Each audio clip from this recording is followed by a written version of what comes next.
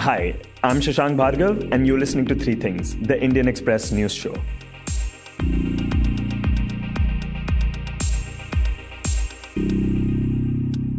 In this episode, we talk about how India's relations with the US will change under the Biden administration. We also take a quick look at the fire that broke out at the Serum Institute of India. But first, we talk about the web series Tandav. The Amazon Prime show has been embroiled in a lot of controversy since the past few days. A number of politicians had expressed outrage against it because they felt it showed Hindu deities in a bad light and used casteist scenes and dialogues. First, an FIR was filed against the makers of the show in Lucknow on Sunday night. And after that, several other FIRs were filed against them in UP, Madhya Pradesh, and Maharashtra. Moreover, the Information and Broadcast Ministry had also summoned the makers of the show. And after 2 meetings with them and fearing arrest, the show deleted 2 of its scenes. This made it the first web series streaming on a major OTT platform to edit its content after direct intervention from the government. In this segment, we speak to Krishan Kaushik, who, among other things, also reports on the media for the Indian Express, about what implications this has on other shows and the kind of hold that the INB ministry has over OTT platforms right now. Krishan, before we talk about anything else, could you first talk about what led to the outrage against the show? Well, what led to the outrage depends upon who's outraging. But the series was released, actually dumped on Amazon Prime on Friday, Tandav. It has Saif Ali Khan in the lead and Zishan Ayub also in the lead. It's a political drama. It revolves around an ambitious politician, young politician, who is son of the incumbent prime minister, and a student leader in a university called the VNU in that. In the series, there were 2 particular scenes that were mentioned in the first FIR that was registered against it in Lucknow on Sunday night. These 2 scenes were both part of the first episode. In the first scene, a protagonist who's named Shiva is actually playing the role of Lord Shiva or Bholenath in a college play. And he's discussing with Narad Muni in that play how to increase his followers compared to Lord Ram. And in that conversation, while discussing it, he uses a cuss word which was already beeped out. But that was one scene that was supposed to be objectionable. The second scene is when the incumbent prime minister, he's talking to a Dalit politician and he uses certain disparaging language towards his caste, which was found to be objectionable in the FIR as it was mentioned. These 2 scenes have been cut. So outrage has basically been that, the show has hurt religious sentiment and it was also anti-caste. So these were the 2 allegations against it. But immediately after the FIR, basically actually before even the FIR was filed on Sunday night, the INB ministry had already called the makers of the show and Amazon Prime to come and give an explanation about the complaints that it was receiving. And the first meeting happened on Monday morning through virtual, through video conferencing. The second meeting happened on Tuesday. The director was present in both the meetings. Amazon Prime was present in both the meetings. And after the first meeting, the director and the producer of the show, they apologized on Twitter through a statement. After the second meeting, they again apologized for unintentionally hurting anybody's sentiments. And they also announced after the second meeting that they're willing to make certain edits to the show and thanked the INB ministry for their guidance and support in that statement. And as things stand, could you talk about what all is one not allowed to show in movies, TV shows, and web series in India? So first, the basic restrictions on free speech that are mentioned in the Constitution, that applies to everybody, whether it's TV, whether it's film, whether it's journalism, whether it's OTT platform shows, that is applicable to everyone. For movies, otherwise, they have a film certification, the CBFC, the Film Certification Board, which is also called the Censor Board, of course. They're not mandated to make or actually suggest edits. They're usually mandated only to provide certification, but they do recommend edits. They can recommend, changing certain dialogues, cutting out certain scenes, and usually filmmakers comply with that and they get the certification after that. For TV, they have an industry self-regulatory body, which is called the BCCC, which is for the general entertainment. And for news, there is the NBSA. So the programming that's allowed on television, it is actually mentioned in the programming code and the advertising code, which is part of the Cable TV Network Regulations Act. If there's any violation, either a complainant can go to these industry bodies, which is either BCCC or NBSA. Otherwise, they can also write to the Ministry of Information and Broadcasting. The INB ministry also has a in-house mechanism which is called the EMCC, Electronic Media Monitoring Center, in which they continuously track if any particular channel is in violation of the programming code or advertising code.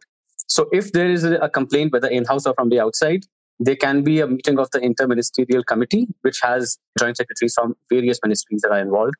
And then the channel is given a chance to make its case. And only after that is a verdict given. The verdict can give the punishment, or it can say there was nothing wrong with it.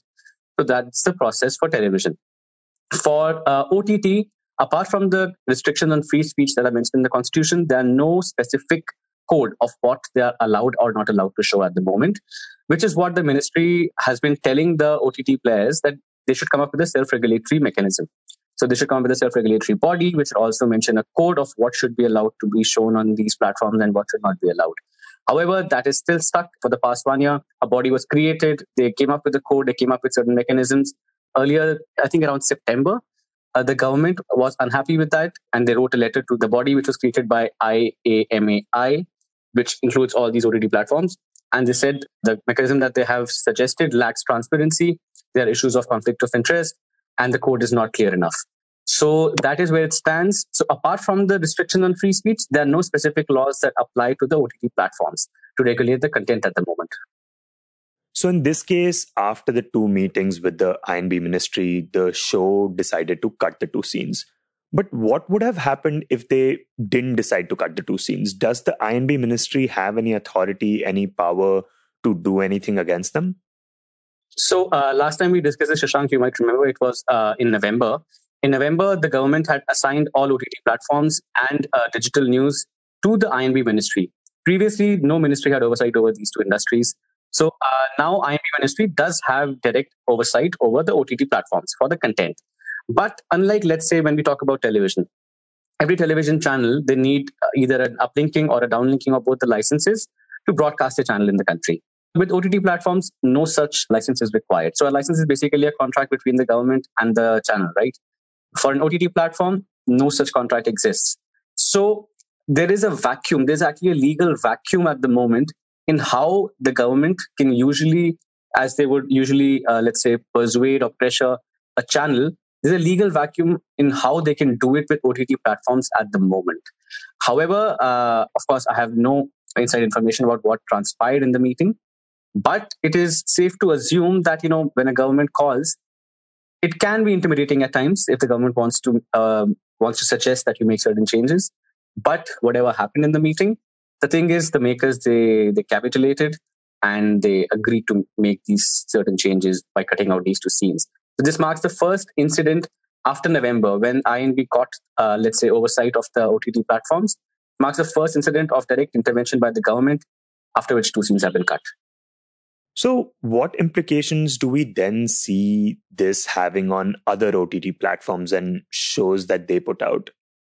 The implications can be quite dire if one is to see it that way. I mean, it sets a precedent. It gives government the, let's say, understanding that they can take a similar step in future as well if something is not found that the government might like. Okay, in this case, government has said they received certain complaints, but tomorrow, without any prescribed manner on how such things should be taken care of, like there's the IMC for TV channels, without a certain mechanism, I mean, the government can call any platform from tomorrow for any particular show that they might find objectionable, and they can always say we receive complaints against it. Now, even apart from these implications, Christian says that there are also concerns within the government that the OTT platforms have been pushing certain boundaries in terms of the kind of content they put out, especially when we compare it to what is usually allowed on TV. The shows were pushing certain boundaries, whether in terms of showing graphic content, whether in terms of showing particular ideas that wouldn't be allowed on television shows. So I think there will be a concern within the industry now on how far they can push, on how much they can fight.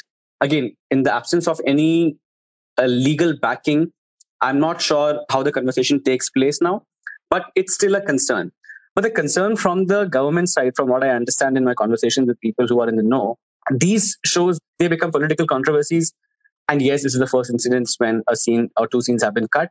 But a larger concern in the minds of the government is that there are other OTT platforms, and not Amazon Prime, not Hotstar, and not Netflix, which the government has mentioned, officials from the government have mentioned to me in confidence that they believe these platforms usually have a very good quality control. Compared to them, there are many smaller OTT players where there's a lot of very traffic sexual content. And government is very concerned about that because it's freely available. It is available to even kids, underage kids who are at an impressionable age. So that is a larger concern for the government about how to check that kind of content. However, let's assume even if tomorrow there's a self-regulatory mechanism for the OTT platforms that comes up, even then, without any legal backing, the government does not have anything to punish them with. Like, with a TV channel, they can suspend your license, which means you go off air. With an OTT platform, they will have to suspend they can have to suspend your link, which I think is very tough in this day and age to really ensure that, and that might not even be the commensurate punishment they might be looking for. So I think there is thinking within the government that they will or they might have to bring in a law for the larger industry about how it will be managed. And also now, even though those two scenes are cut, what happens to the FIRs that have been registered against the makers? Those two are independent, processes, because in this, INB ministry called the makers and the platform for a conversation. After the conversation, the makers decided to cut two scenes. The FIRs are independent. What happens to them, they'll take their own course. Dear listeners, sorry for this interruption, but before we move on to the rest of the show, I just wanted your quick attention. One of the big reasons people say they like this show is because it helps them understand the news better. It provides them with the context they need to see the bigger picture. And there is perhaps no other place that does that better than Indian Express's Explained section. We on Three Things refer to the section regularly, and it helps us make this show. If you're a regular reader of Indian Express, you know how useful the Explained section can be, especially when you're looking for in-depth analysis by the right experts. You can log on to indianexpress.com/explained and access the coverage 24/7. Explained by Indian Express, where news that matters is explained by experts who know the subject. Now, back to the show. And next, we talk about the change in the US administration. With Joe Biden becoming the new president of the United States, many are wondering how this will impact US and India's ties. To talk about this more, our producer Anant Nath Sharma spoke to Indian Express's Shubhajit Roy. Here's Anant. On Wednesday, Joe Biden was sworn in as the 46th President of the United States of America. In his inaugural speech at the swearing-in ceremony, he vowed to repair America's alliances and engage with the world once again. This comes at a time when the US is dealing with the COVID-19 crisis and increasing political polarization. So, how is India's relationship with the US right now? And how has it traditionally been? What does the administration change mean for the bilateral ties? We talked to Shubhajit Roy, associate editor at the Indian Express, who reports on matters of foreign affairs, to know the answers to these questions and more. Shubhajit, to start off, Joe Biden has been a politician for a really long time. He's had a prolific career. He's been the vice president. What is his background when it comes to India, and what is his legacy as a politician and a diplomat? Well, you see, Biden has been in US politics for almost 5 decades. He first joined the US Senate in 1973. But from India's perspective, in the last 20 years, he's been actively involved with the India-US relations. He joined the Senate Foreign Relations Committee in 1997. And he soon became the chair of the Senate Foreign Relations Committee, which is like the Rajya Sabha's External Affairs Ministry Standing Committee. He was the chair of that committee at the Senate twice. First was between 2001 to 2003, and second time was between 2007 and 2009.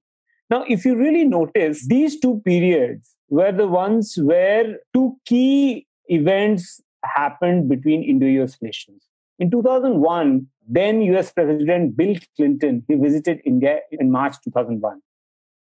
Shubhajit says that's seen as one of the landmark events in Indo-US ties. It happened after the Pokhran nuclear tests in 1998, and Clinton's visit is when the bilateral ties really took off. And then again, between 2007 and 9 was the time when the Indo-US nuclear deal came to fruition. It was signed between the two countries. At that time, again, Biden was the Senate Foreign Relations Committee chair. Now, what this means is he's been involved in the Indo-US ties very strongly, very deeply. In fact, during his days as the chair of the Senate Foreign Relations Committee, he lobbied with the Democrats as well as Republicans to pass the Indo-US nuclear deal at a time when many of the Democrats, his own party members, were against the deal, including then Senator Barack Obama. So Barack Obama, in fact, was planning to introduce a killer amendment, which he was dissuaded by some of his Democrat colleagues, including Joe Biden. Much later came the Obama-Biden administration. Shubhajit tells us that there were a couple of events during this time that are noteworthy for Indo-US ties. First was the Obama administration supporting India for a permanent membership at the UN Security Council. That's the first time US ever did that. Second was the US designating India as a major defense partner, which is a unique nomenclature given that this applies to no other country but India. All in all, Biden has been very, very key in deepening Indo-US ties in the last 20 years, during which time he's been very active, first as a Senate Foreign Relations Committee at the committee, and then as the Vice President. So, what has the Indian government's reaction been to Biden being sworn in? And traditionally, how has our ties been with the US? The Prime Minister, he himself tweeted on Wednesday night itself, within minutes of Biden and Kamala Harris being sworn in. He said, and I quote, "I look forward to working with him to strengthen Indo-US strategic partnership. The partnership is based on shared values. We have substantial and multifaceted bilateral agenda, growing economic engagement, and vibrant people-to-people linkages. Committed to working with President Biden to take the Indo-US partnership to even greater heights." Now, what this means is that India has certain important agenda. It sees common issues as shared interests. For example, on China, when it comes to dealing with a rising belligerent China on the horizon, both India and the US, they have similar interests. When it comes to growing economic engagement, India and US again have shared interests. And of course, vibrant people-to-people linkages. What it means is that every Indian middle-class family has at least a family, a member or a friend or an acquaintance in the United States. They're either studying or working or living there. All of us have that. So that's a rich linkage that the two countries enjoy. And if you really see, there are almost 2 lakh Indian students who are studying in the US currently, and skilled professionals on H-1B visas and other category visas. India is really high up the ladder. The outgoing US ambassador to India, Kenneth Juster, in his farewell speech, said there have been frictions and frustrations on the Indo-US trade and investment front. We asked Shobhajit that at this time and with this history, what does the new Biden administration mean for Indo-US ties? And what are some of the short-term challenges that this administration would be focusing on when it comes to India? Now, he very openly talked about growing restrictions by India on market access for certain US goods and services, increasing tariffs, new limitations on the free flow of data, and a less than predictable regulatory environment for investors. Now, that on the trade front, that is going to be the challenge. Although Biden administration will not expected to follow America first approach, but there are some inherent tendencies of protectionism that might shape the Biden administration's approach as well. Apart from that, the challenges would also be on Russia, because India is in course of buying the Russian-made S-400 air defense system, which US doesn't want India to buy. And it says that it complicates the security environment for the US. US, if it supplies the technology, that can be compromised if India already has Russian systems. And that is going to be a big challenge, how the two countries deal with this issue where future acquisition of more sophisticated technology from the US might be compromised. And of course, the challenge, while related to human rights, will again be a major challenge, because in the last 4 years, Indian government, New Delhi, did not get a rebuke of sorts from the Trump administration, whether it was the issue of CAA, NRC, or Jammu and Kashmir and the human rights situation there. The US government did actually look the other way. Although it made some perfunctory statements, but there were some noises which were made in the US Congress, nothing more than beyond that. With the Biden-Harris administration, that might change. How it will change and how it will change the attitudes from India, that is something is to be watched. But there is one thing on which there would be a common talking point is on China. And on China, both sides have a similar view. There's a bipartisan consensus in the US as well that China is a strategic rival, is a threat. So in that situation, India and the US can sort of work together to deal with that challenge. One last question before we close this segment. How do the next 4 years under Biden look like for India and US?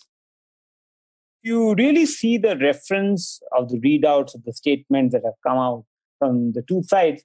India and US would like to cooperate in at least 5 or 6 baskets. And they are the strategic basket, the education basket, the health basket, trade and economy basket, and environment, energy, and climate change basket. So on all these issues, India and the US would cooperate. Of course, the new US president would be dealing with a raging pandemic which has claimed more than 4 lakh lives in the US, and also a sort of a battered economy and a divided society and politics. Now, India would obviously come in as a health sector collaboration, would be very high on agenda, be it vaccines, be it other issues. And the two sides would sort of take it forward. Biden administration has already announced rejoining the Paris climate change and the World Health Organization. So it's also regaining America's leadership and also in engaging in multilateral fora where India is very much part of it, because India is part of the UN Security Council for the next 2 years. So India would want a much more deeper engagement bilaterally as well as multilaterally with the United States. So that is something that will sort of overall guide the relationship between New Delhi and Washington. And in the end, we talk about the fire at the Serum Institute. Yesterday, at least 5 persons were killed in a fire that broke out on the campus of the Serum Institute of India in Pune. Serum Institute is the company manufacturing the Oxford AstraZeneca vaccine called Covishield, being used in India's COVID-19 inoculation drive. Though the CEO of the institute, Adar Poonawalla, clarified that the fire will not impact the vaccine production. The fire brigade team found the bodies of 5 persons, including 1 woman, after the blaze was brought under control. Meanwhile, Maharashtra Chief Minister Uddhav Thackeray announced that he will visit the institute unit today to take stock of the situation. And the institute announced a sum of rupees 25 lakh each for the families of the 5 deceased. Prime Minister Modi also offered his condolences, saying that he is anguished by the loss of lives and prays that those injured recover at the earliest.